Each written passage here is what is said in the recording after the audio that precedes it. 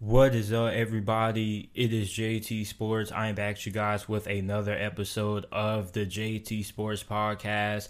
In this episode, I'm here with my college football week 6 takeaways and reactions. Going to be giving you guys my thoughts on some of the things that happened this past weekend in college football. There were a lot of crazy things that took place.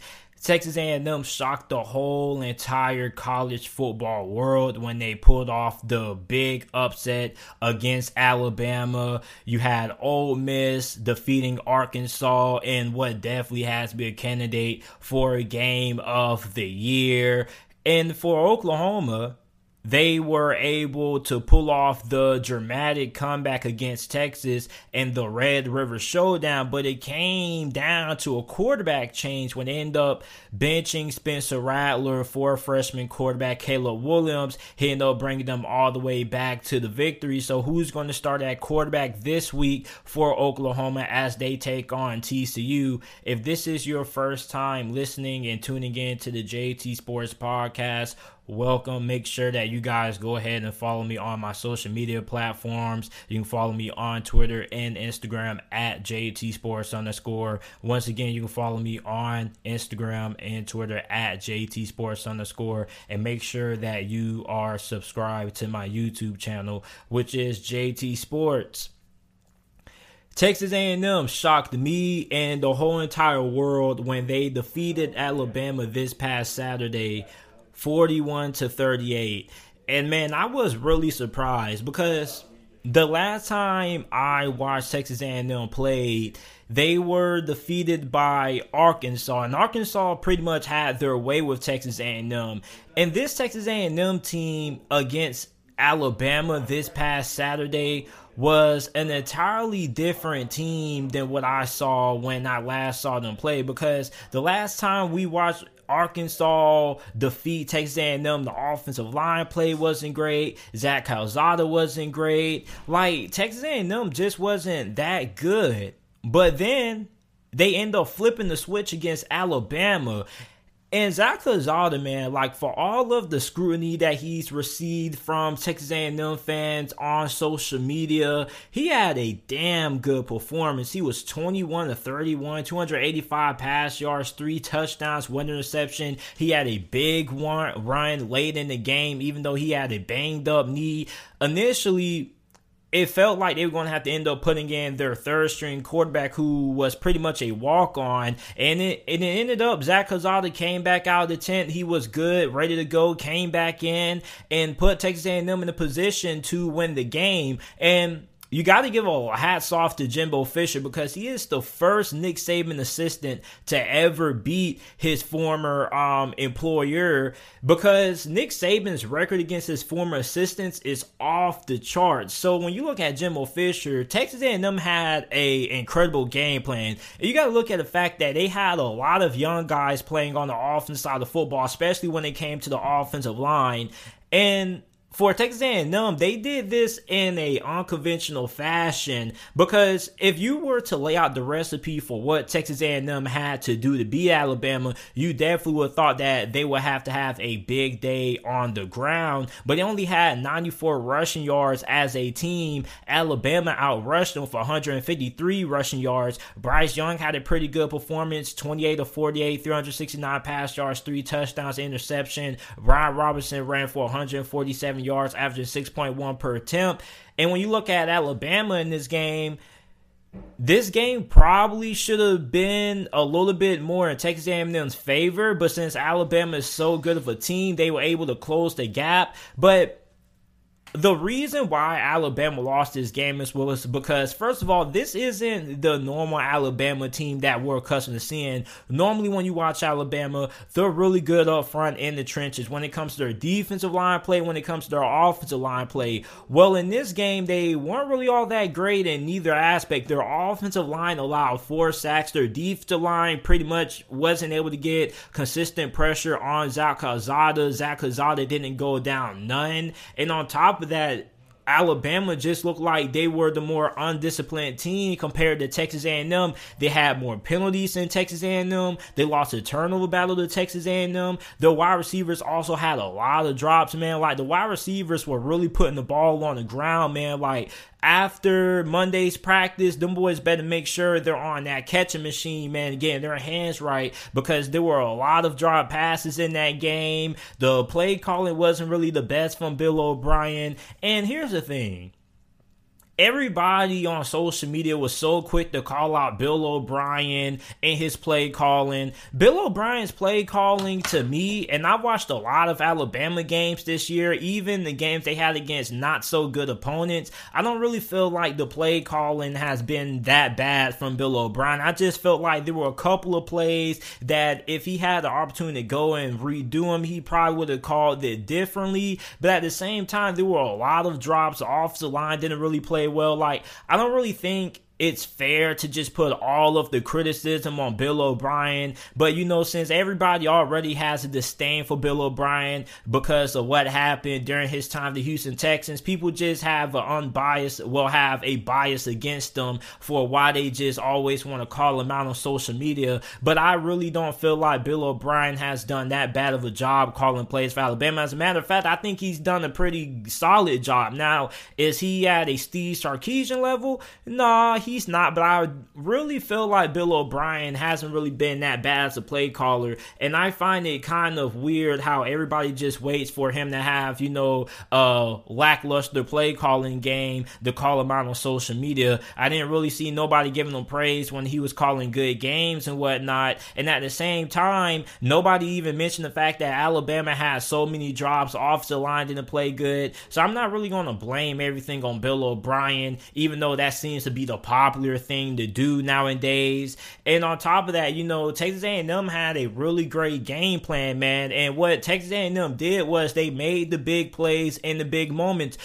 When you go against Alabama or Georgia, you're going to have some things that go your way. You're going to have to be able to win the turnover battle, and you're also going to have to be able to step up and make big plays when the big moments show up, and that's what Texas A&M did. They made the big plays when it mattered the most, and on top of that, Jimbo Fisher had a field goal kick that was able to go out and get the job done. You don't know how many times, well, I'm pretty sure you guys know how many times we've had field goal kickers, not only in college football, but in the NFL over the last couple of years, being those big game-winning field goal scenarios, and they come up short. They either kick it wide right or it hits the crossbar and it does a doink.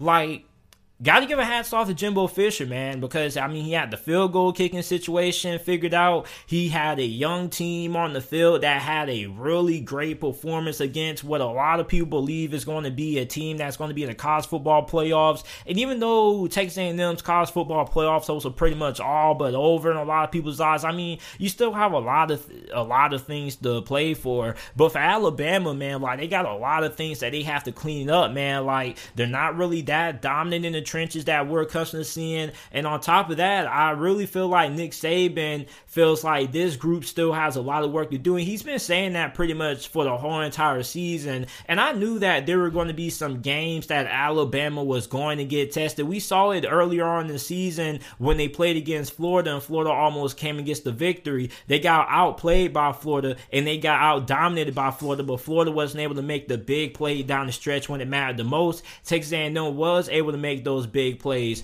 So for Alabama, man, like, they still aren't really all that good up front, man. Like, when it comes to the offensive line, there are a lot of things that they have to get cleaned up. And like I told everybody, Alabama wasn't just going to steamroll everybody on their schedule. They were going to get tested. Now, I didn't expect them to get tested against Texas A&M because of the current state of Texas A&M football right now when it comes to this season. But this was a Alabama team, man, that uncharacteristically didn't look like the Alabama team that we are known from seeing out of Nick Saban, that looked more disciplined and looked more prepared. A lot of drops, a lot of miscommunication there. Like, this just wasn't really the poised Alabama team that we normally see out of Nick Saban, and I really feel like that's why they lost this game, was because Texas A&M didn't have a lot of mistakes. Alabama had a lot of mental mistakes. You get what I'm saying? Like Alabama, we don't really say this a lot about them, but they didn't really look prepared for this game, and Texas A&M had a great game plan. But the thing is, Alabama was so talented of a team that they were still able to overcome the mistakes that they had. But even then, if you keep on, messing up, eventually it's going to come back to haunt you, and that's what happened. In the end, Texas A&M came out the victory. So with Alabama, man, like they definitely have to get that offensive line cleaned up when it comes to pass protection, and they definitely have to make sure that these wide receivers are on the same page when it comes to taking care of the football and also securing the football. Because like my old high school coach used to say, it's no point of you playing wide receiver if you're not going to be able to hang on to the football. And you can blame the play caller all you want to, but at the end of the day, players have to execute. That's what it comes down to. You can call the best plays in the world, put all of your best players in a great position to succeed, but that doesn't matter how good of a play caller you are if your players don't go on the field and they don't execute. So Alabama's next 3 games, they go on the road to take on Mike Leach and the Mississippi State Bulldogs, who are having a pretty good season so far, 3-2. Then they play Tennessee, they play LSU, and when you look at the rest of the schedule, man, like Alabama should pretty much be favored in every single game from this point forward, even though I really do feel like that Tennessee game is going to be a little bit interesting because Tennessee right now is peaking at the right moment. Arkansas still don't want to write them out late in the season. That could be a really tough matchup. So I'm really intrigued in seeing how Alabama fares for the remainder of the season against a schedule that looks pretty favorable in their schedule, because a lot of people say they're going to run the table, but at the same time, everybody looked at this Texas A&M game as a game that Alabama was just going to come in and destroy, and that didn't really go down that way.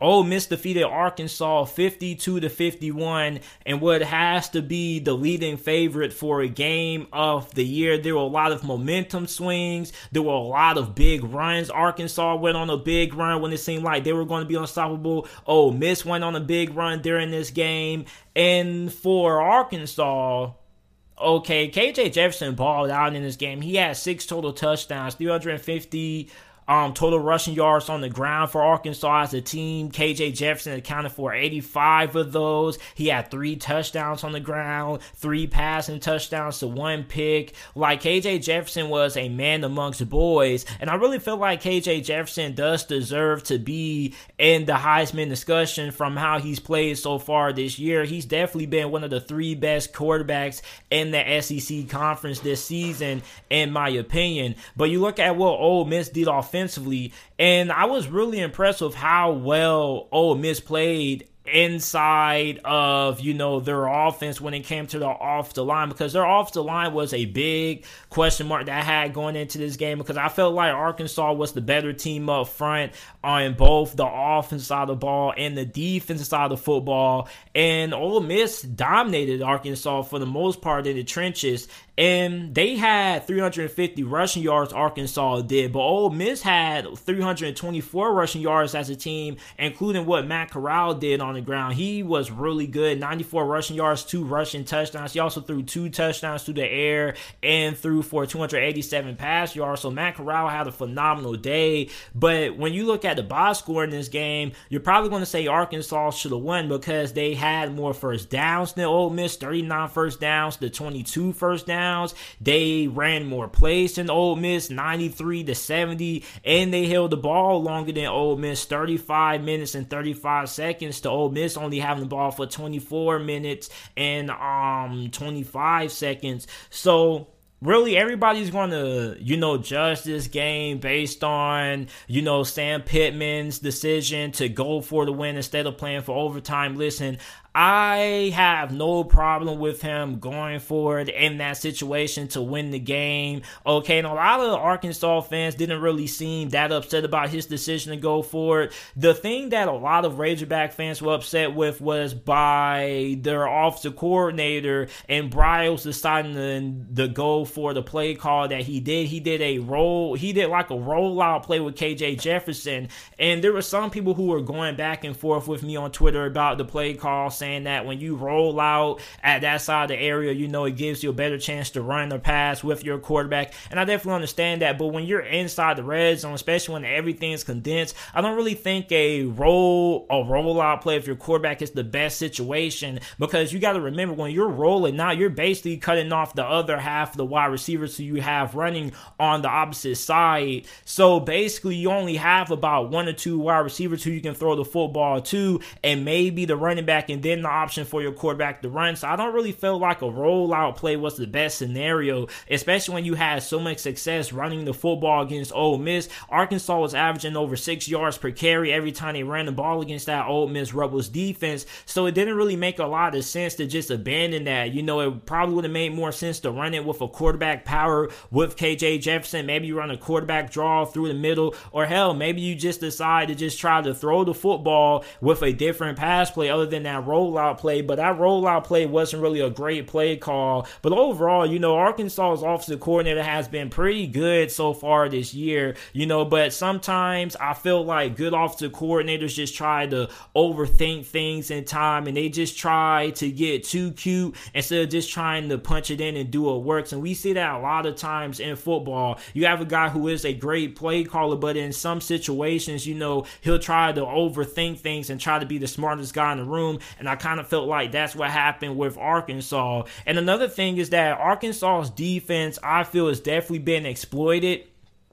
And they run a 3-3-5 defense. And remind you, they have 3 down linemen and 3 linebackers. And I was telling Arkansas fans this, and a lot of Arkansas fans disagree with this. And I said, listen, what's hurting Arkansas is the fact that their linebackers are not fast enough to cover the edge. If you're going to have 3 linebackers, they're going to have to be able to set the edge. And what we saw against Georgia last week, they failed to do that. And they also failed to do that this week. And it's not like Arkansas is getting gas running up the middle. They're getting gas running towards, the sidelines, so running outside zone plays and things like that. They're not getting crushed up the middle. A lot of the damage when it comes to run defense of Arkansas is being done outside of the tackles versus being in between the tackles. And that's a big reason when it comes to running that 3-3-5 defense, because you got to have linebackers who have the speed to be able to get outside and cover that edge. And for Arkansas, I don't really think they have linebackers who are that fast enough or that athletic enough to be able to cover those edges.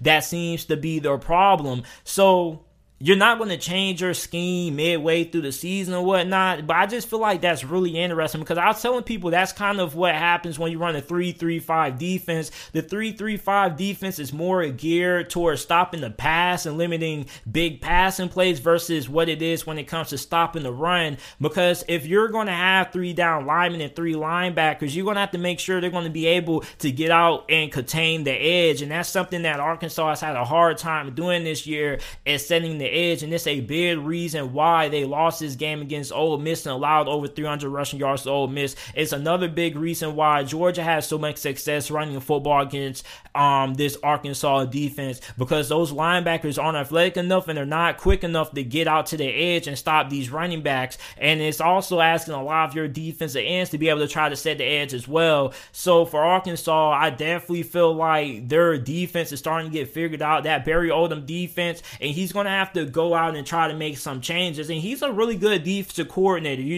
He's pretty well respected. He has a pretty good track record, but he's definitely going to have to make some alterations right now, because you're going against Auburn this coming weekend with Tank Bigsby and Bo Nix. So if you continue to struggle setting the edge, then Auburn is probably going to gas you as well in the run game. And over the last couple of weeks for Arkansas, it really hasn't been all that pretty. And you got to ask yourself the question, has luck run out for Arkansas? I don't really think so. There were a lot of people saying Arkansas finally was what we knew they were. Like, no, they're not. Like, I think it's kind of stupid and idiotic to say that Arkansas was just lucky. Like, you don't beat 2 ranked teams inside the top 25. You got to remember, they beat Texas A&M. This is the same Texas A&M team that just defeated the best team, well, at the time, the number 1 team in college football in Alabama. This is the same team that beat Texas earlier on in the season facing a Texas team that is really good this year, that's probably going to end up winning 9, maybe 10 games this year. So, I mean, like, I don't really think it's luck. I just think that Arkansas has reached a point in their schedule that is really tough. And everybody knew that Arkansas most likely wasn't going to go undefeated. This was a really tough schedule that Arkansas had, one of the toughest in all of college football, maybe the toughest in college football, especially when you look at their brutal stretch that they have right now in October. You already had to play Georgia, then you had to play Ole Miss, now you have to play Auburn. Like, these are 3 of some of the best teams in all of college football that they had to play. So it was only a matter of time before they started having a couple of losses and a couple of games not go their way. But really, when I look at this Arkansas team, man, like, this Arkansas team is competing. It's not like they're getting blown. Now, like I said, like I tell people, like, Arkansas is a better team than what their record may indicate. And if the ball would have bounced in their direction, in their favor, they probably could have won this game against Ole Miss. But there were a lot of things that, wasn't really going their way. They didn't really have a good time stopping the run. Their defense kind of hasn't really been there for them over the last couple of weeks, man. And I really think it's that, the vulnerability of that 3-3-5 defense. So they're going to have to make sure that they're going to find a better way to stop the run, make sure that they can find a better way to set the edge. Maybe you have to put a safety closer to the line of scrimmage to help out with that.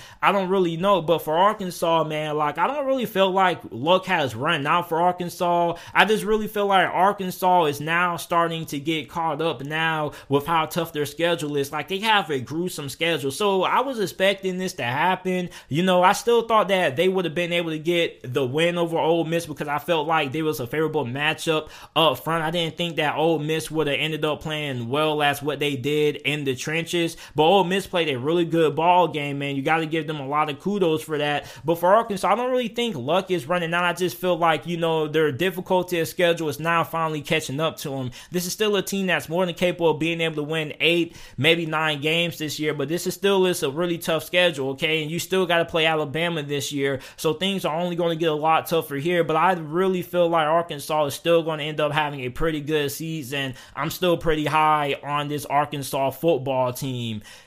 The last thing we have to talk about. So, Oklahoma defeated Texas in the Red River Showdown. And you got to remember, there was a point when Texas was up like several possessions to start the game. Like, this game looked like it was going to end up being a one-sided affair. And then all of a sudden, Oklahoma pulls the plug on Spencer Rattler. Spencer Rattler was 9-16, 112 passing yards, 1 interception, and he had a touchdown on the ground. He didn't really play well.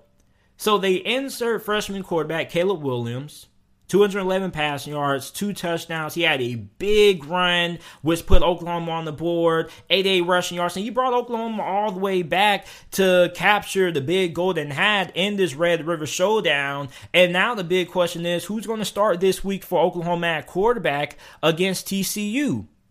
And I've been telling people before the season that Spencer Rattler was not as great as what a lot of people trying to make him out to be. And even during the season, man, like, everybody tried to make all these excuses talking about the wide receivers aren't playing good. The play calling's failing him. The offensive line isn't playing good.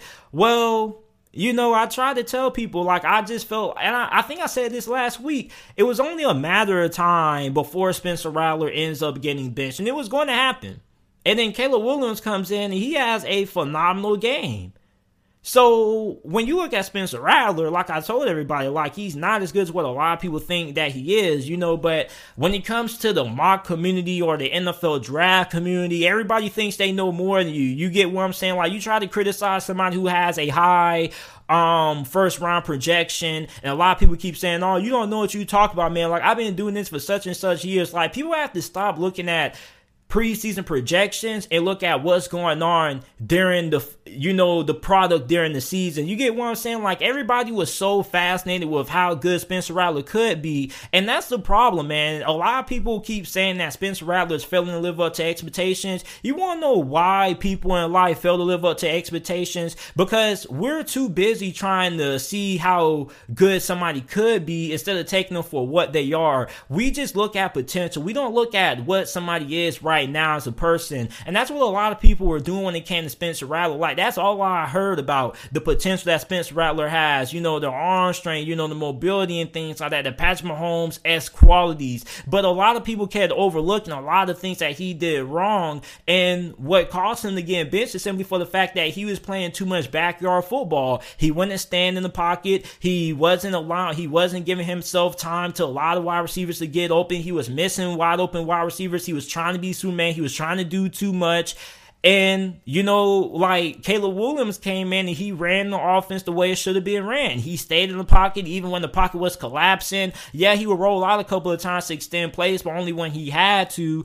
Spencer Rattler, on the other hand, he just rolls out every single play. Like, I really haven't really seen a drive when Spencer Rattler just completely stood in the pocket, even when things were collapsing, and delivered a nice dime. Like, he just tries to do too much outside the pocket. He plays too much backyard football, and that's the downside of having Patrick Mahomes in the NFL. You know, I got a video coming out in the next couple of weeks about how Patrick Mahomes is hurting football, because Patrick Mahomes is hurting football because now quarterbacks don't focus on the technique anymore. I remember a couple of weeks ago, I went to a middle school football game, and there was a quarterback who tried to do a no-look pass, and he got picked off for a pick six, and his coach cussed him out because a lot of people aren't trying to stick to their fundamentals. Everybody's trying to be Patrick Mahomes, and Patrick Mahomes is, you know, one of the greatest quarterbacks that we have in the game right now, but there are even some things that he does that ends up costing Kansas City a good amount of time. So when you're going to have this backyard style of football, you have to understand when it's okay to do that,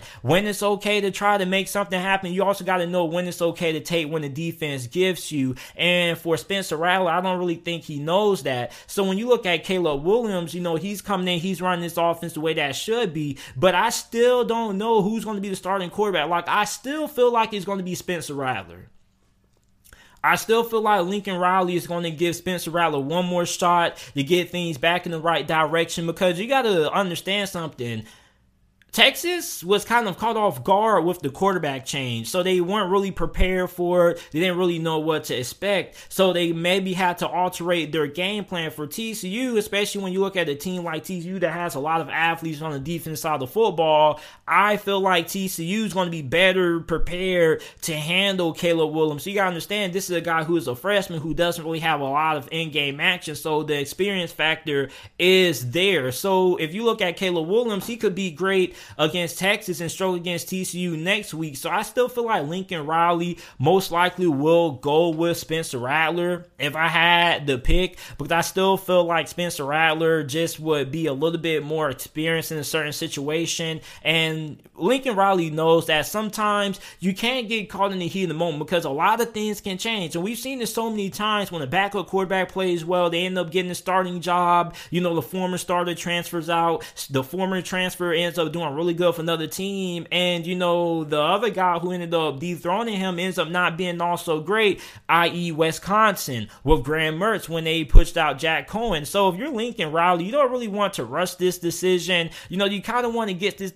You kind of want to figure out who's your starting quarterback at some point during this week, probably around Wednesday, so you can still get the guy who's going to be starting a good amount of first-team reps, because I really feel like if you're going to start Caleb Williams, I really feel like you don't want to split any reps if he's going to end up being your guy because of the inexperience factor there. So you want to make sure that he's as comfortable as possible, especially going against TCU, which is definitely a team that can be able to pull off the upset. And that's another thing about Oklahoma, man. Like, they still don't really have an identity, and I've been saying that all year. Like, Oklahoma doesn't really know who they are as a football team, and with the quarterback change, that's even more apparent. But I definitely feel like there's some character concerns with Spencer Rattler that's kind of holding him back, because when Spencer Rattler scored that touchdown, I didn't really see the sideline getting hyped. When Spencer Rattler scored that touchdown, you know, he dapped a couple of people up and things like that. But when Caleb Williams had that big rushing touchdown, you saw the whole sideline was dapping him up. The whole sideline pretty much came all the way from the other side to dap him up and cheer him on and things like that. It seems like he kind of had the team on his back. The team was getting behind him. The team was embracing him. You get what I'm saying? And I remember watching QB1 Beyond the lights. And a lot of people are criticizing, how they try to depict Spencer Rattler. They depicted Spencer Rattler as being this awful person. And I don't really feel like these documentaries try to depict anybody in a certain kind of way. Like, you are who you are. You get what I'm saying? Like, you're either that guy or you're not that guy. And for Spencer Rattler, like, a lot of people have been heavily critical of him as a person. I'm not somebody who likes to come out here and criticize somebody. I don't know Spencer Rattler personally. A lot of us don't know Spencer Rattler personally. So I'm not going to criticize him about that. But I'm just saying, like, I really felt like the team responded more and was more receptive to Caleb Williams when he was in that quarterback versus Spencer Rattler. And how the team views you actually matters a lot, because if the team likes you, they're going to run through a brick wall for you. You get what I'm saying? Like, even if you are a starting quarterback, like, yeah, people are going to go out on a limb, but when people really like you, they're willing to do a little bit more for you when it comes to football. And me being a wide receiver, I remember there was a quarterback that I really liked a lot that I was willing to run for a wall through this guy. I remember I played through a concussion because I really liked this quarterback that we had. So it really matters how good of a leader you are. Like, these things actually matter. For Caleb Williams, he looked more poised, he looked more suited for the moment, and I really feel like Oklahoma probably knew that this was going to happen eventually. So maybe Spencer Rattler will end up bouncing back, because I believe Lincoln Riley said that during his presser that he didn't think that Spencer Rattler was going to be out the game that long, because you got to remember, Spencer Rattler, in the same game in the Red River Showdown of 2020 last year, he got benched in the second quarter. They weren't really able to get nothing going, so he came back in and they won the game. But this year, Caleb Williams really galvanized the whole entire team, and there really was no reason to pull out Caleb Williams because he was playing so good. He had his team in a good position to win the game. He ended up getting the job done, although we did see Spencer Rattler come in for a 2-point conversion, which was really pivotal. But outside of that, man, like, I really feel like Spencer Rattler is most likely going to be the guy who Lincoln Riley rolls with this Saturday against TCU. But if I had to pick personally, I probably would go with Caleb Williams, simply for the fact that I like how he runs the offense. He doesn't try to play hero ball. He runs the offense and does what needed to be done. He reminds me a lot of Dak Prescott and kind of how he looks, kind of how his body is built and his mannerism. So I'm really intrigued, man. This college football season has been crazy. Like, we've had so many crazy scenarios like this. Remember, we had the Anthony Richardson and Emory Jones debacle earlier on this season. Then AR-15 got hurt and Emory Jones started to play better and whatnot. Like, I really feel like Caleb Williams is just too good of a player not to have on the field. Even if Spencer Rattler gets to start, and even if Spencer Rattler ends up bouncing back, I still feel like Lincoln Riley is going to make sure that Caleb Williams is involved in this offense some way, somehow. But you guys let me know who you guys think is going to end up being the starting quarterback for Oklahoma this Saturday against TCU down in the comment section down below. And I appreciate you guys for listening to this episode of the JT Sports Podcast. I will be with you guys shortly again with another episode, give you guys my college football week 7 preview and predictions. Make sure that if you enjoyed this episode that you go ahead, leave a 5-star review. Make sure that you share this podcast on your social media platforms with your friends, family, and acquaintances. And I will see you guys later with another episode of the JT Sports Podcast.